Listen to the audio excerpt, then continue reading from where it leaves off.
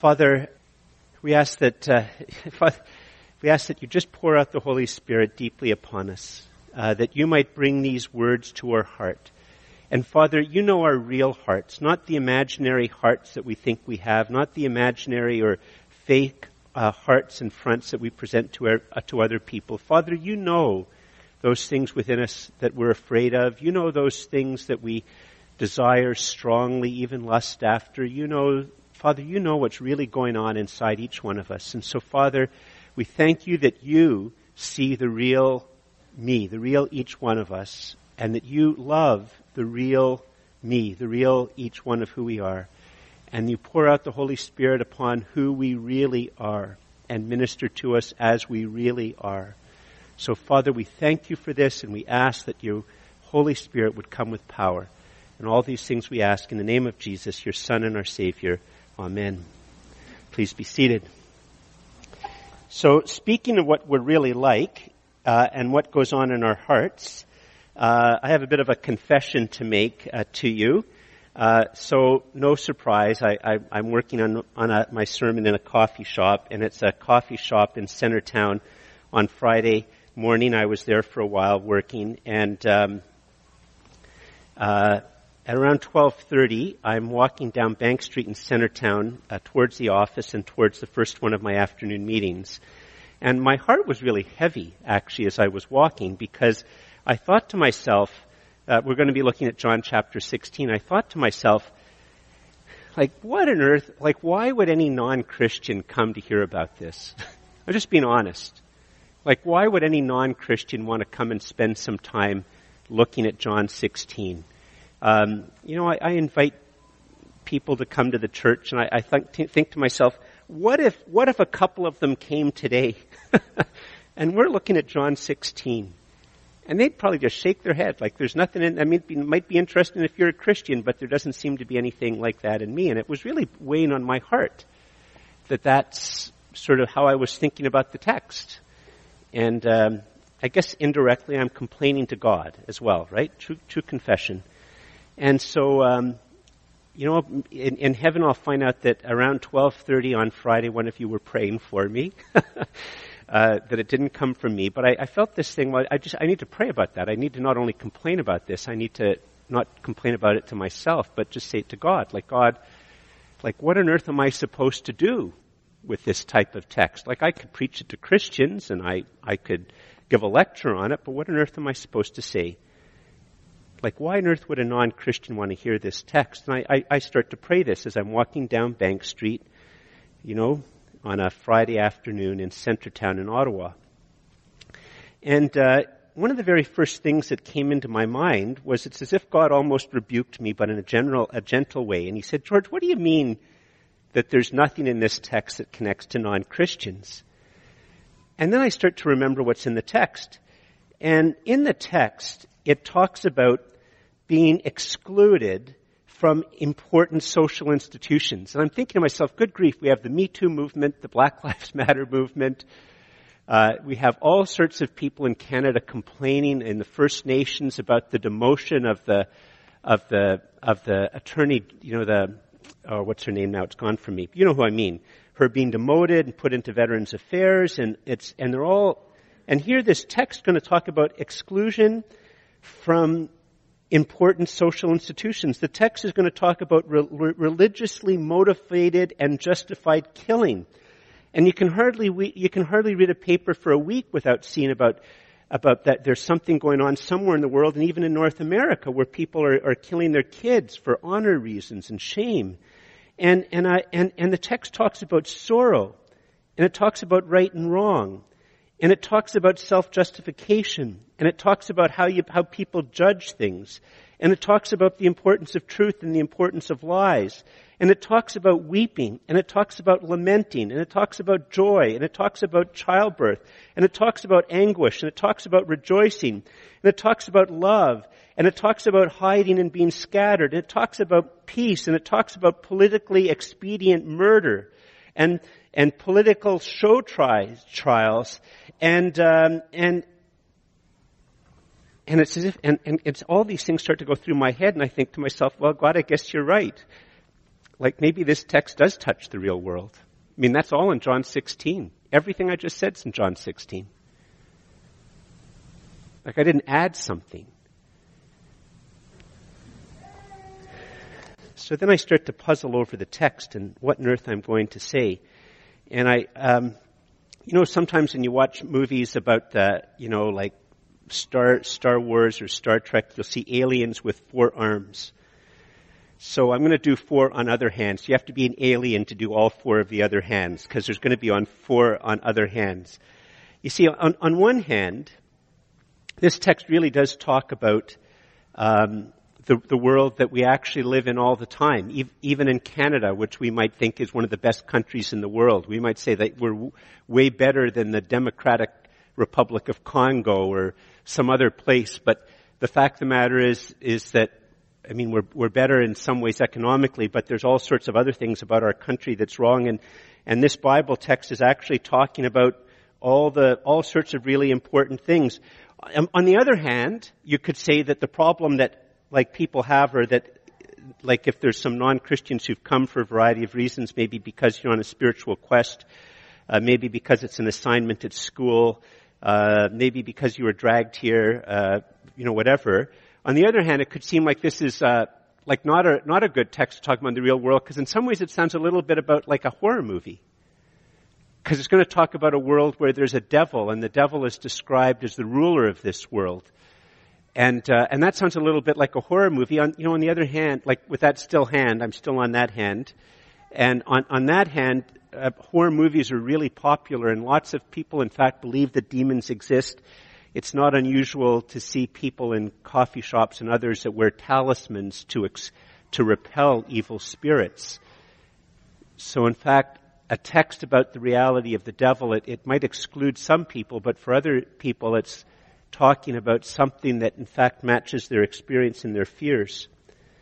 On the other hand, though, it sounds a little bit like the world of those religious fundamentalist crazies that are so politically incorrect that all the way through the text it talks about God as Father. And George, don't you know that I've had an abusive father, or somebody else might say, I've spent my whole life trying to get under the foot of my dad, get his voice out of my head because he was such a bad dad. And George, why are you so stuck on using a text that talks about God as Father? That just sounds like the worst type of religious fundamentalism. And on the other hand, well, actually, if you could put up the first point, Andrew, and the first point is just the last verse in chapter 16, verse 33. If we're honest, a text like this sounds like something a crazy person would say, right? Just before in fact, I'll read it right now. What the text says, and I've used it at the Net version of the Bible, which is a really good version of the Bible, by the way. I have told you these things so that in me you may have peace. In the world you have trouble and suffering. But take courage.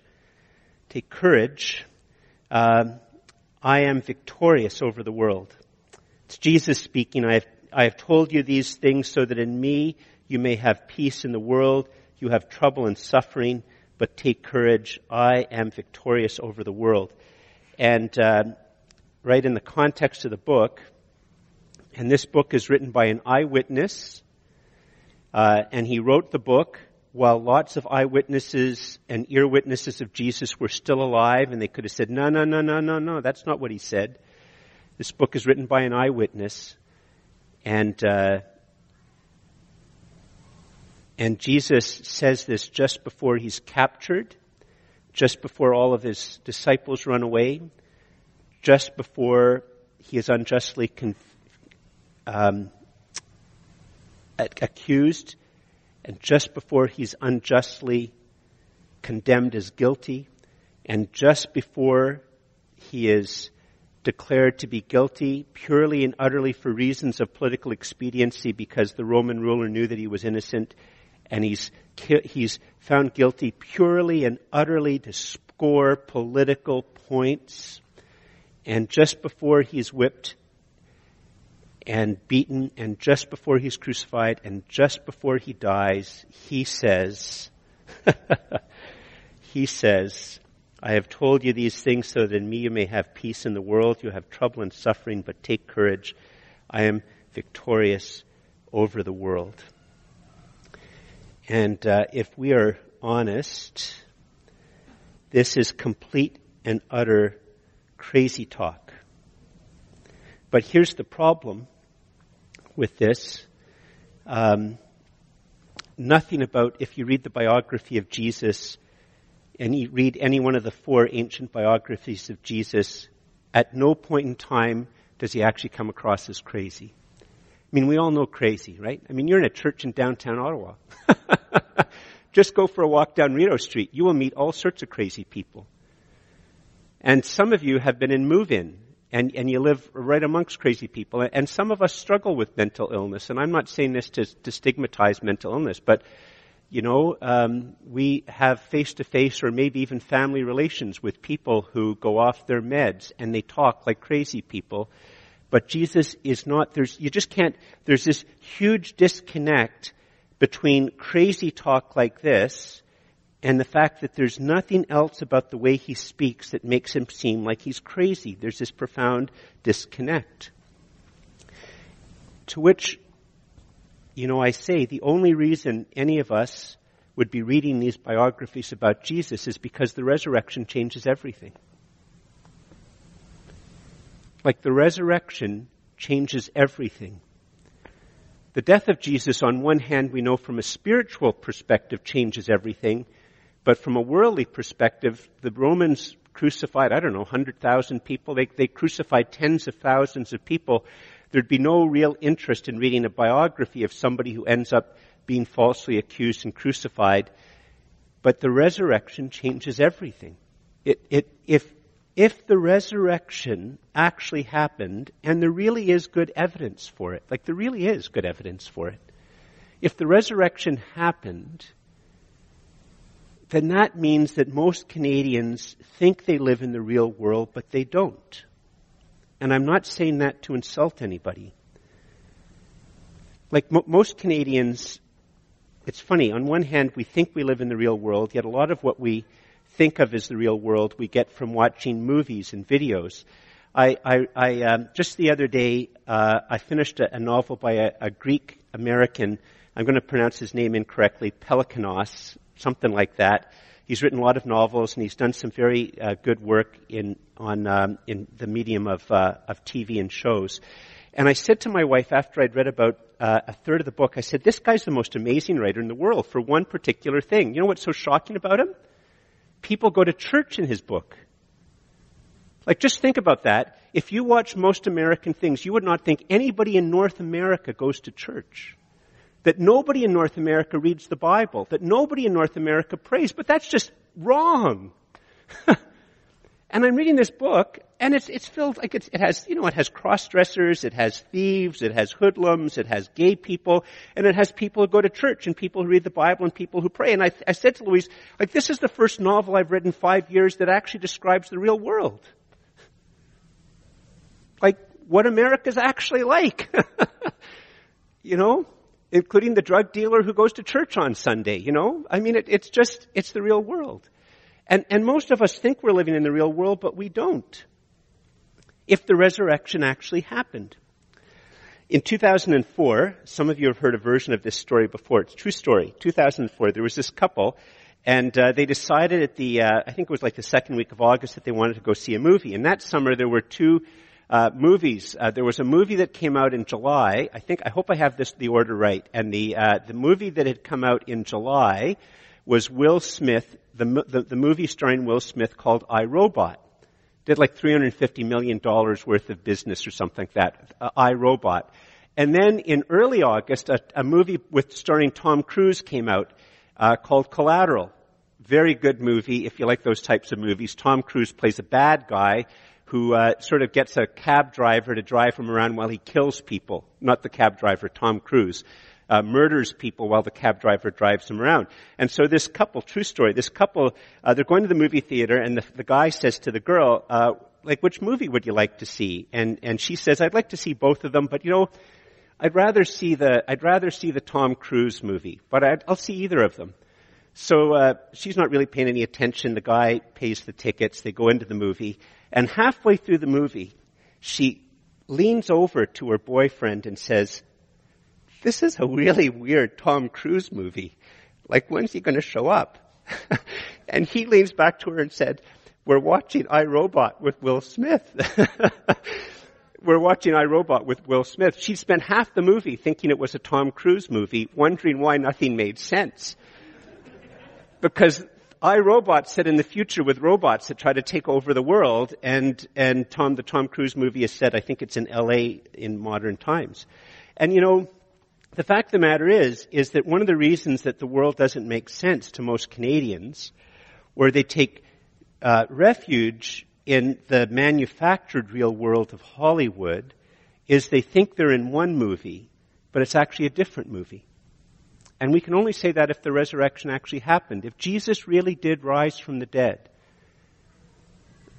then what Jesus is doing here when he speaks is reminding us, you and I who spend our whole week, we read the newspapers, maybe one or two of us, newspapers are these things made out of paper that they used to read like 100 years ago, but where you look at newspapers online and YouTube and Netflix and movies and TV and all that, and we live that whole week. And one of the reasons that church is so important is that we come together to be reminded about what the real world is. That's actually what church should be, is where we are reminded, oh yes, in the real world, not the world of Globe and Mail editorials and CBC News, but in the real world, there is a God who does exist. In the real world, that God has revealed himself through the scriptures, but preeminently he has revealed himself in the person of his Son. In the real world, he's revealed himself most fully by dying on a cross. And it is precisely by his death upon the cross and his resurrection that the glory of God and the love of God is most fully and perfectly revealed. And that's the real world.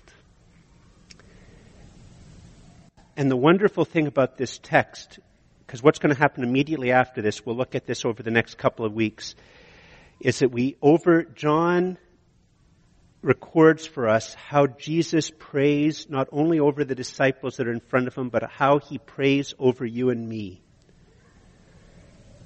And he prays a prayer of consecration over us. But what we're hearing here from Jesus and what we see in this quote is that if Jesus really did die upon the cross and he really did rise from the dead, then the justice of this world is judged. And the religion of this world is judged. And the spirituality of this world is judged. And we human beings are judged.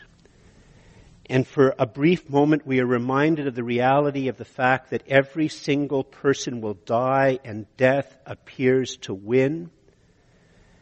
And in this text, it is not about how great and glorious we are, but it is that Jesus has conquered all of the injustice, all of the false religion, all of the lies, and he has conquered death itself.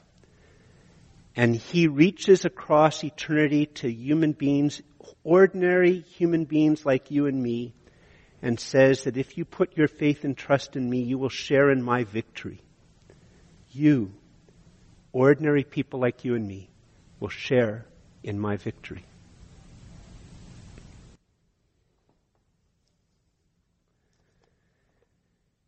Just before we start to read this text, because we are actually going to read it, because it's, at the end of the day, all I'm doing is helping us to understand the text.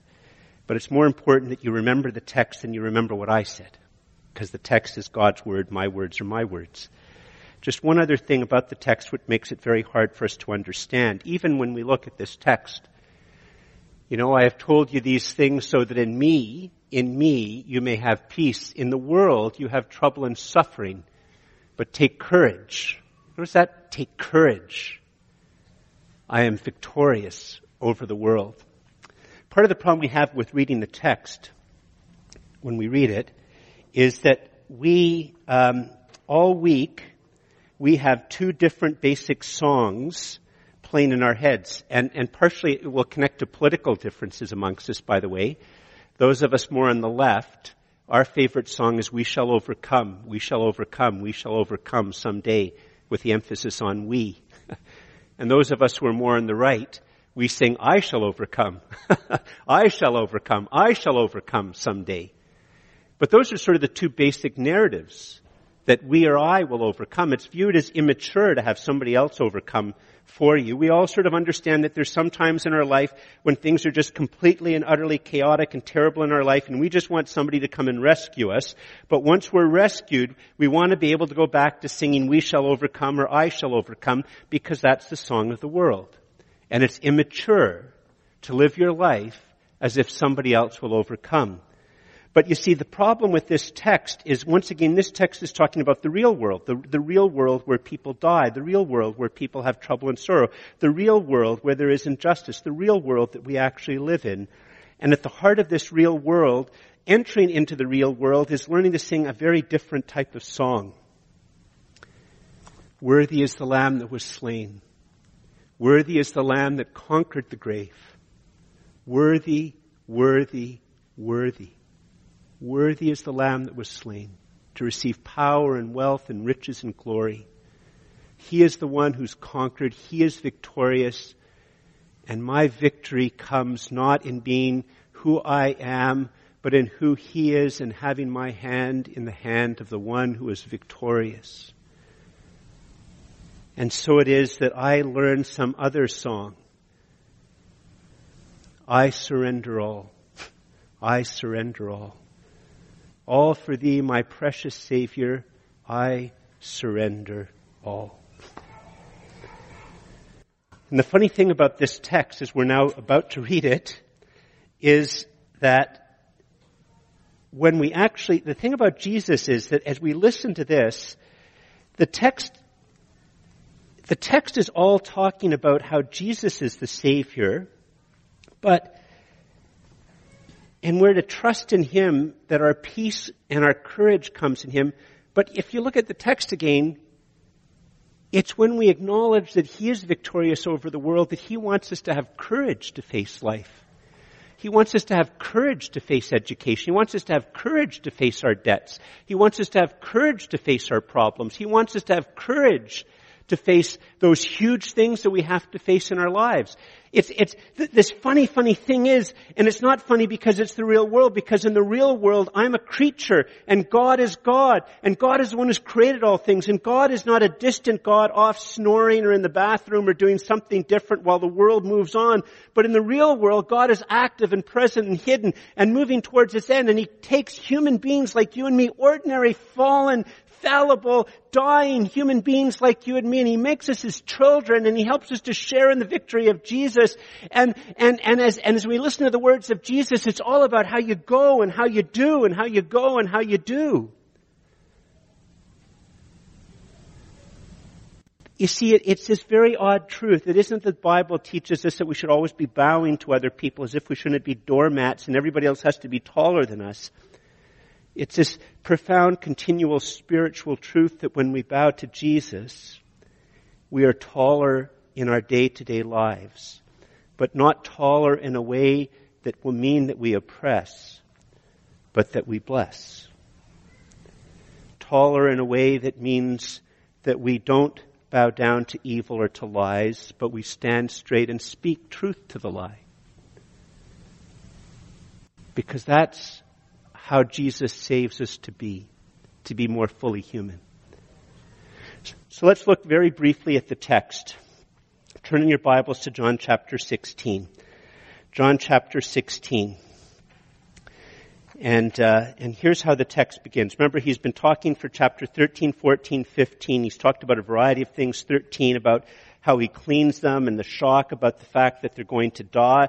That one of them's betrayed Him. He shocks them by saying he's going to leave and they can't go where he's going. He shocks them by saying Peter's going to betray them. betray him. In chapter 14, he primarily talks about comforting his disciples because of that bad news. John 15, he talks about understanding what it means to be in union with him and how out of union with him we have the basis to have communion with him and that fruit will flow into our lives. And now he continues to teach and exhort us to move forward. And here's how he begins, verse 1. I have said all these things to you to keep you from falling away. They will put you out of the synagogues. Indeed, the hour is coming when whoever kills you will think he is offering service to God. And they will do these things because they have not known the Father nor me. But I have said these things to you, that when their hour comes, you may remember that I told them to you. Now just sort of pause. It begins with a very stark motive. And you can already see it. Remember I said how it talks about the real world of religiously motivated killing and all. This is the real world, folks. This is the real world. Religiously motivated violence and extremism, which the Bible here, Jesus condemns unequivocally. Anybody who does that doesn't know the Father or me. Period. Exclamation mark. No happy face. Period and exclamation. Now, here's one more thing. And in some ways, I'm going to bring out 7, just very, very brief. I'm just going to read the text. Basically, the sentence will be self-explanatory. But here's the thing that will start to confuse us a little bit as we read the text. When I was a kid, I don't know how old I was, but when I was a kid, I loved playing hide and seek. And in my neighborhood, by coincidence, in the houses, about 2 or 3 houses either way, there happened to be all kids roughly my age, like within, in the age of my sister and my brother and me. And on summer nights, when there was no school the next day, one of the things that we loved to do after dark was play hide and seek. And I think about it now because we just ran into any old neighbor's property. We had some type of rule that you couldn't go beyond, Zelda's house that way, and you couldn't go beyond, Friedrich's house that way or whatever it was. But here it's dark and we're just running into to our neighbors' backyards and their bushes, and there was never any complaint about it. The world was different. I was just thinking about that when I was preparing the sermon. That's really weird anyway, there you go. It was just a different neighborhood with kids. Maybe it was because it was a Jewish neighborhood, all Jewish. I was the only my family was the only Gentile family in our street, and Jewish people love kids. I don't know, maybe that's the reason why. I love playing hide and seek. And later on, when I was a kid, I'd never heard of the game Capture the Flag. But when my own kids were a certain age, one of the things they loved to play was Capture the Flag. And if we brought other people over who had kids, and we had a huge front yard at the time, we lived just outside of Carp in the country, and one of the things they loved to play was Capture the Flag. Now here's the thing. If we think we're playing hide and seek, and you're giving people advice about how to hide, that's one thing. But if you're playing Capture the Flag, and those of you who don't know what these games are, you can talk to somebody, a younger person, they'll tell you what the games are. But if you're playing Capture the Flag, it's a very different set of rules. You give different encouragements to play Capture the Flag rather than playing hide and seek where you're always hiding. Okay? And what Jesus is talking about here is Capture the Flag, not hide and seek. That's what he's talking about. Jesus isn't saying, listen to my words, I'm going to tell you how to hide. No. Listen to me, I'm going to tell you how to capture the flag. I renamed the sermon. The bulletin has one name for the sermon. If you go online later on, the sermon's name is Capture the Flag. And the 7 sermon, just little things. The rest of them will all be very obvious. It'll be very, very quick. But Jesus is giving us advice about how you capture the flag, not how to hide. Could you put up the first point, Andrew? So all of my points are going to begin the same way. As you go forward, always remember. Okay, as you go forward, always remember that belonging to Jesus may cost you your life. That's what Jesus just said. Always remember, as you go forward, that belonging to Jesus may cost you your life.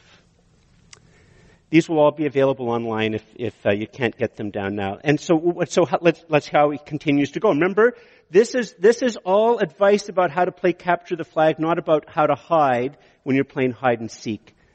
The next part, 4b of chapter 16. I did not say these things to you from the beginning because I was with you. But now I am going to him who sent me. And in other words, he's going back to God. He's going to the Father. The Father had sent him. And none of you asks me, where are you going? They did ask him earlier, but they haven't persisted in asking because in the Irish expression, they've been gobsmacked. And they're sort of like the deer in the headlight, and they don't know what to say. But verse 6, but because I have said these things to you, sorrow has filled your heart. This is really important. Listen to this. Nevertheless, remember he's telling them that he's leaving. I tell you the truth. It is to your advantage that I go away. For if I do not go away, the helper, some of your Bibles might say the comforter, some might say the counselor, some might say the advocate. The Greek word encompasses all of these ideas. Advocate, comforter, counselor, helper. If I do not go away, the helper, the Holy Spirit, will not come to you. But if I go, I will send him to you. And when he comes, he will convict the world concerning sin and righteousness and judgment. Concerning sin, because they did not believe in me. I mean, that's in a sense the solution to sin.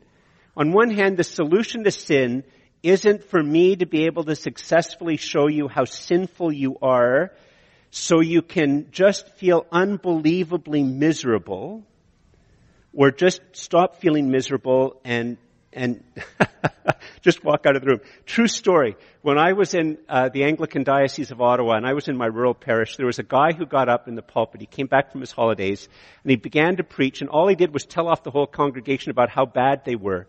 And about 7 minutes in, the whole congregation got up and left. He was left at the front of the church, empty. They all got up and left. In fact, in Anglican polity, there's things called wardens. The wardens had to get the bishop involved because the bishop had to negotiate with the wardens to get any of the people to go back to the church. So I could get them. But you know what? The solution to sin isn't for me just to say, you're terrible, you're terrible, you're terrible. No. On one level, we all know, everybody knows we're not perfect. The thing that we need to be convicted of is the remedy to sin, which is Jesus. Verse 9, concerning sin, because they do not believe in me. Concerning righteousness, that is how things are made right. Okay, how are things made right? Well, because I go to the Father and you will see me no longer. You see, Jesus' death upon the cross and his resurrection, that's what makes us right with God, with the Creator of all things. That's what makes us right. We need to be convicted of that. It's the Holy Spirit who does that. And then in verse 11, concerning judgment, because the ruler of this world is judged. And that's a reference to the devil, and it's a very profound statement that when you see evil in the world, whether it's evil in North Korea, whether it's evil in parts of Canada, that there is always a demonic aspect to it. And many people suffer under a fear of a personal type of demonic oppression, and Jesus says, my death and resurrection is a complete unmasking and defeat of all that is the most evil in the world and all spiritual powers. And if you were in certain parts of the world that still believes in animism, all your belief in spirits connected to trees and rivers and birds, that's all judged. If you could put up the next point, Andrew. What is Jesus saying? That as you go forward, always remember that the gift of the Holy Spirit is to your great advantage. That the gift of the Holy Spirit is to your great advantage. Friends, the Holy Spirit is not a charismatic thing, and we shouldn't be upset. We all probably know stories of crazy charismatics. I'm not saying all charismatics are crazy, but we all know stories of crazy charismatics.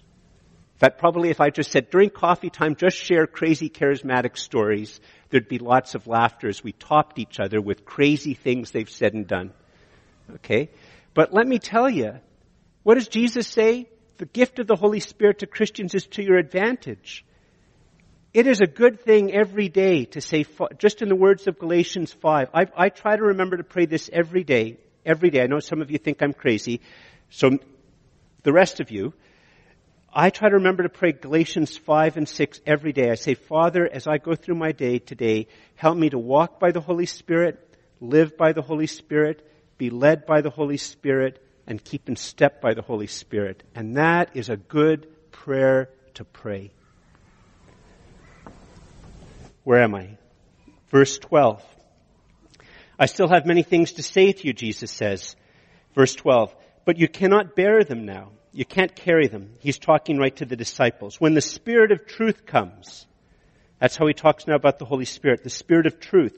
He will guide you into all the truth, for he will not speak on his own authority or out of himself, but whatever he hears from the Father and the Son, he will speak, and he will declare to you the things that are to come. I want to break this up into two things. If you could put up the next point, Andrew. Here's the thing. As you go forward, always remember to believe the truth and nothing but the truth. Be the BS detector in your office. Now, that might mean you want to chat with a really wise guy like Victor as to when you just publicly say to your boss that's BS, or whether there's a more circumspect way to say it. But be the BS detector. Like the Bible, when it says here, believe the truth, it means you need to listen well and study well and think well and inquire well and understand what people are saying and understand what's true and what's false in it. But at the end of the day, when the Bible says that it's to your advantage that the Holy Spirit's going to come, it's to your advantage I give you the Holy Spirit. And who is the Holy Spirit? The Holy Spirit is the Spirit of truth. He will lead you into all truth. Then the truth is your friend. And the cry of our heart in every meeting, in every class, and even when we read and when we watch TV should be, Lord, may the Holy Spirit help me to know what's true and believe what's true and nothing but the truth. Continue on. The next verse, verse 14. It's all part of the same idea, but I wanted to divide it up. He will glorify me, that's the Holy Spirit, for he will take what is mine and declare it to you. All that the Father has is mine, therefore I said that he will take what is mine and declare it to you. And actually, if you take verses 12 to 15 as a group, it's one of the reasons why Christians believe that what I'm holding here in the New Testament is the apostolic testimony to Jesus. And Jesus is saying here, I am going to work in you so the New Testament can be written. And so that whether or not, remember when I was in Angola, one of the things I was doing with some of the people I was meeting with in Angola were people who were giving a semi-nomadic tribe that had no written language. They were giving them a written language and they were translating the New Testament into that new language so they could read the apostolic testimony for themselves. We have a man connected to our church who has gone to a people group in Asia that did not have a written language, and he is giving them a written language and translating the New Testament into their language so that they can learn to read the language they speak and they can read the apostolic testimony to Jesus.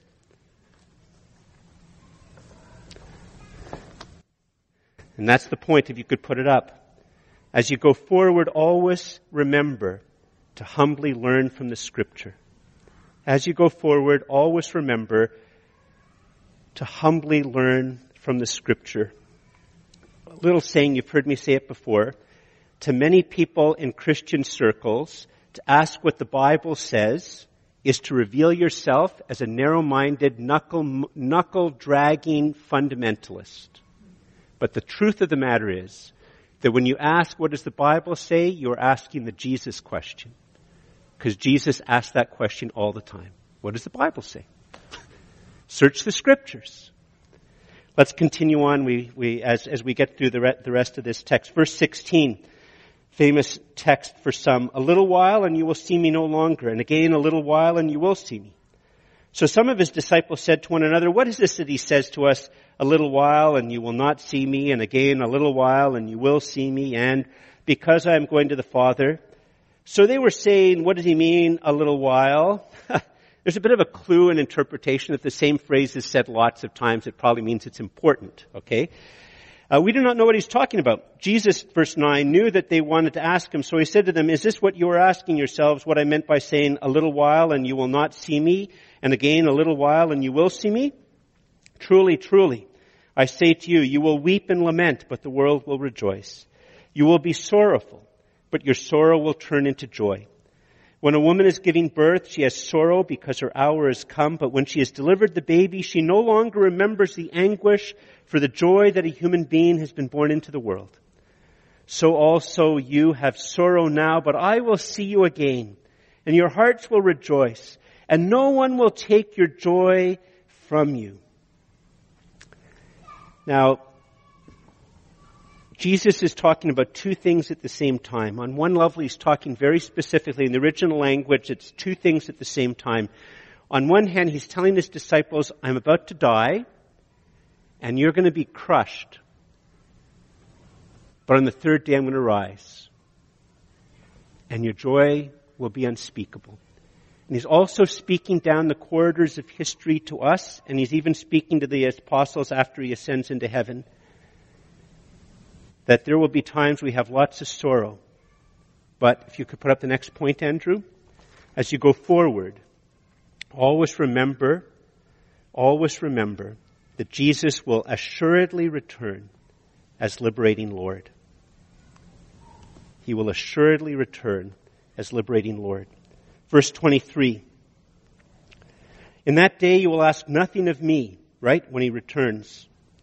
Truly, truly, I say to you, whatever you ask of the Father in my name, he will give it to you. Until now you have asked for nothing in my name. Ask and you will receive, that your joy may be full. I have said these things to you in figures of speech. The hour is coming when I will no longer speak to you in figures of speech, but will tell you plainly about the Father.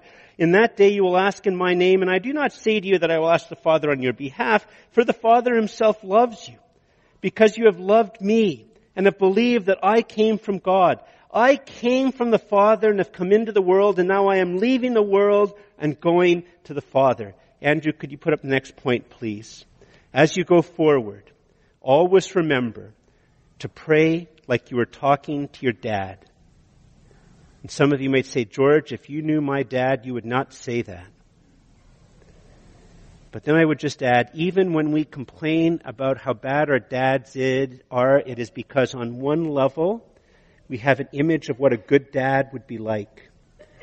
For those of us who are Christian dads right here, texts like this are always a time that call us to get on our knees and ask that the Father to help us to be a great dad to our kids, and to repent of the ways that we have been a bad dad. But we all have this basic sense of what a good father would be like. And that's what Jesus is talking about. And so Jesus is saying, as you go forward, always remember to pray like you are talking to your dad. A good dad who always listens to you and loves you.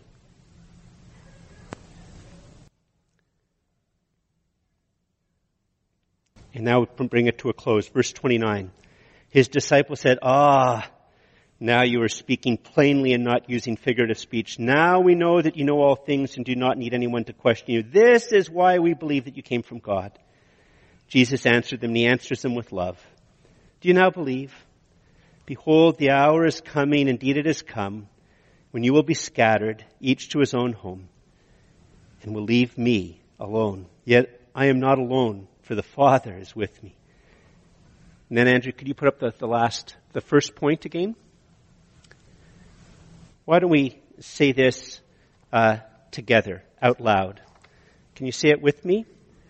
I have told you these things so that in me you may have peace. In the world you have trouble and suffering, but take courage. I am victorious over the world. Please stand.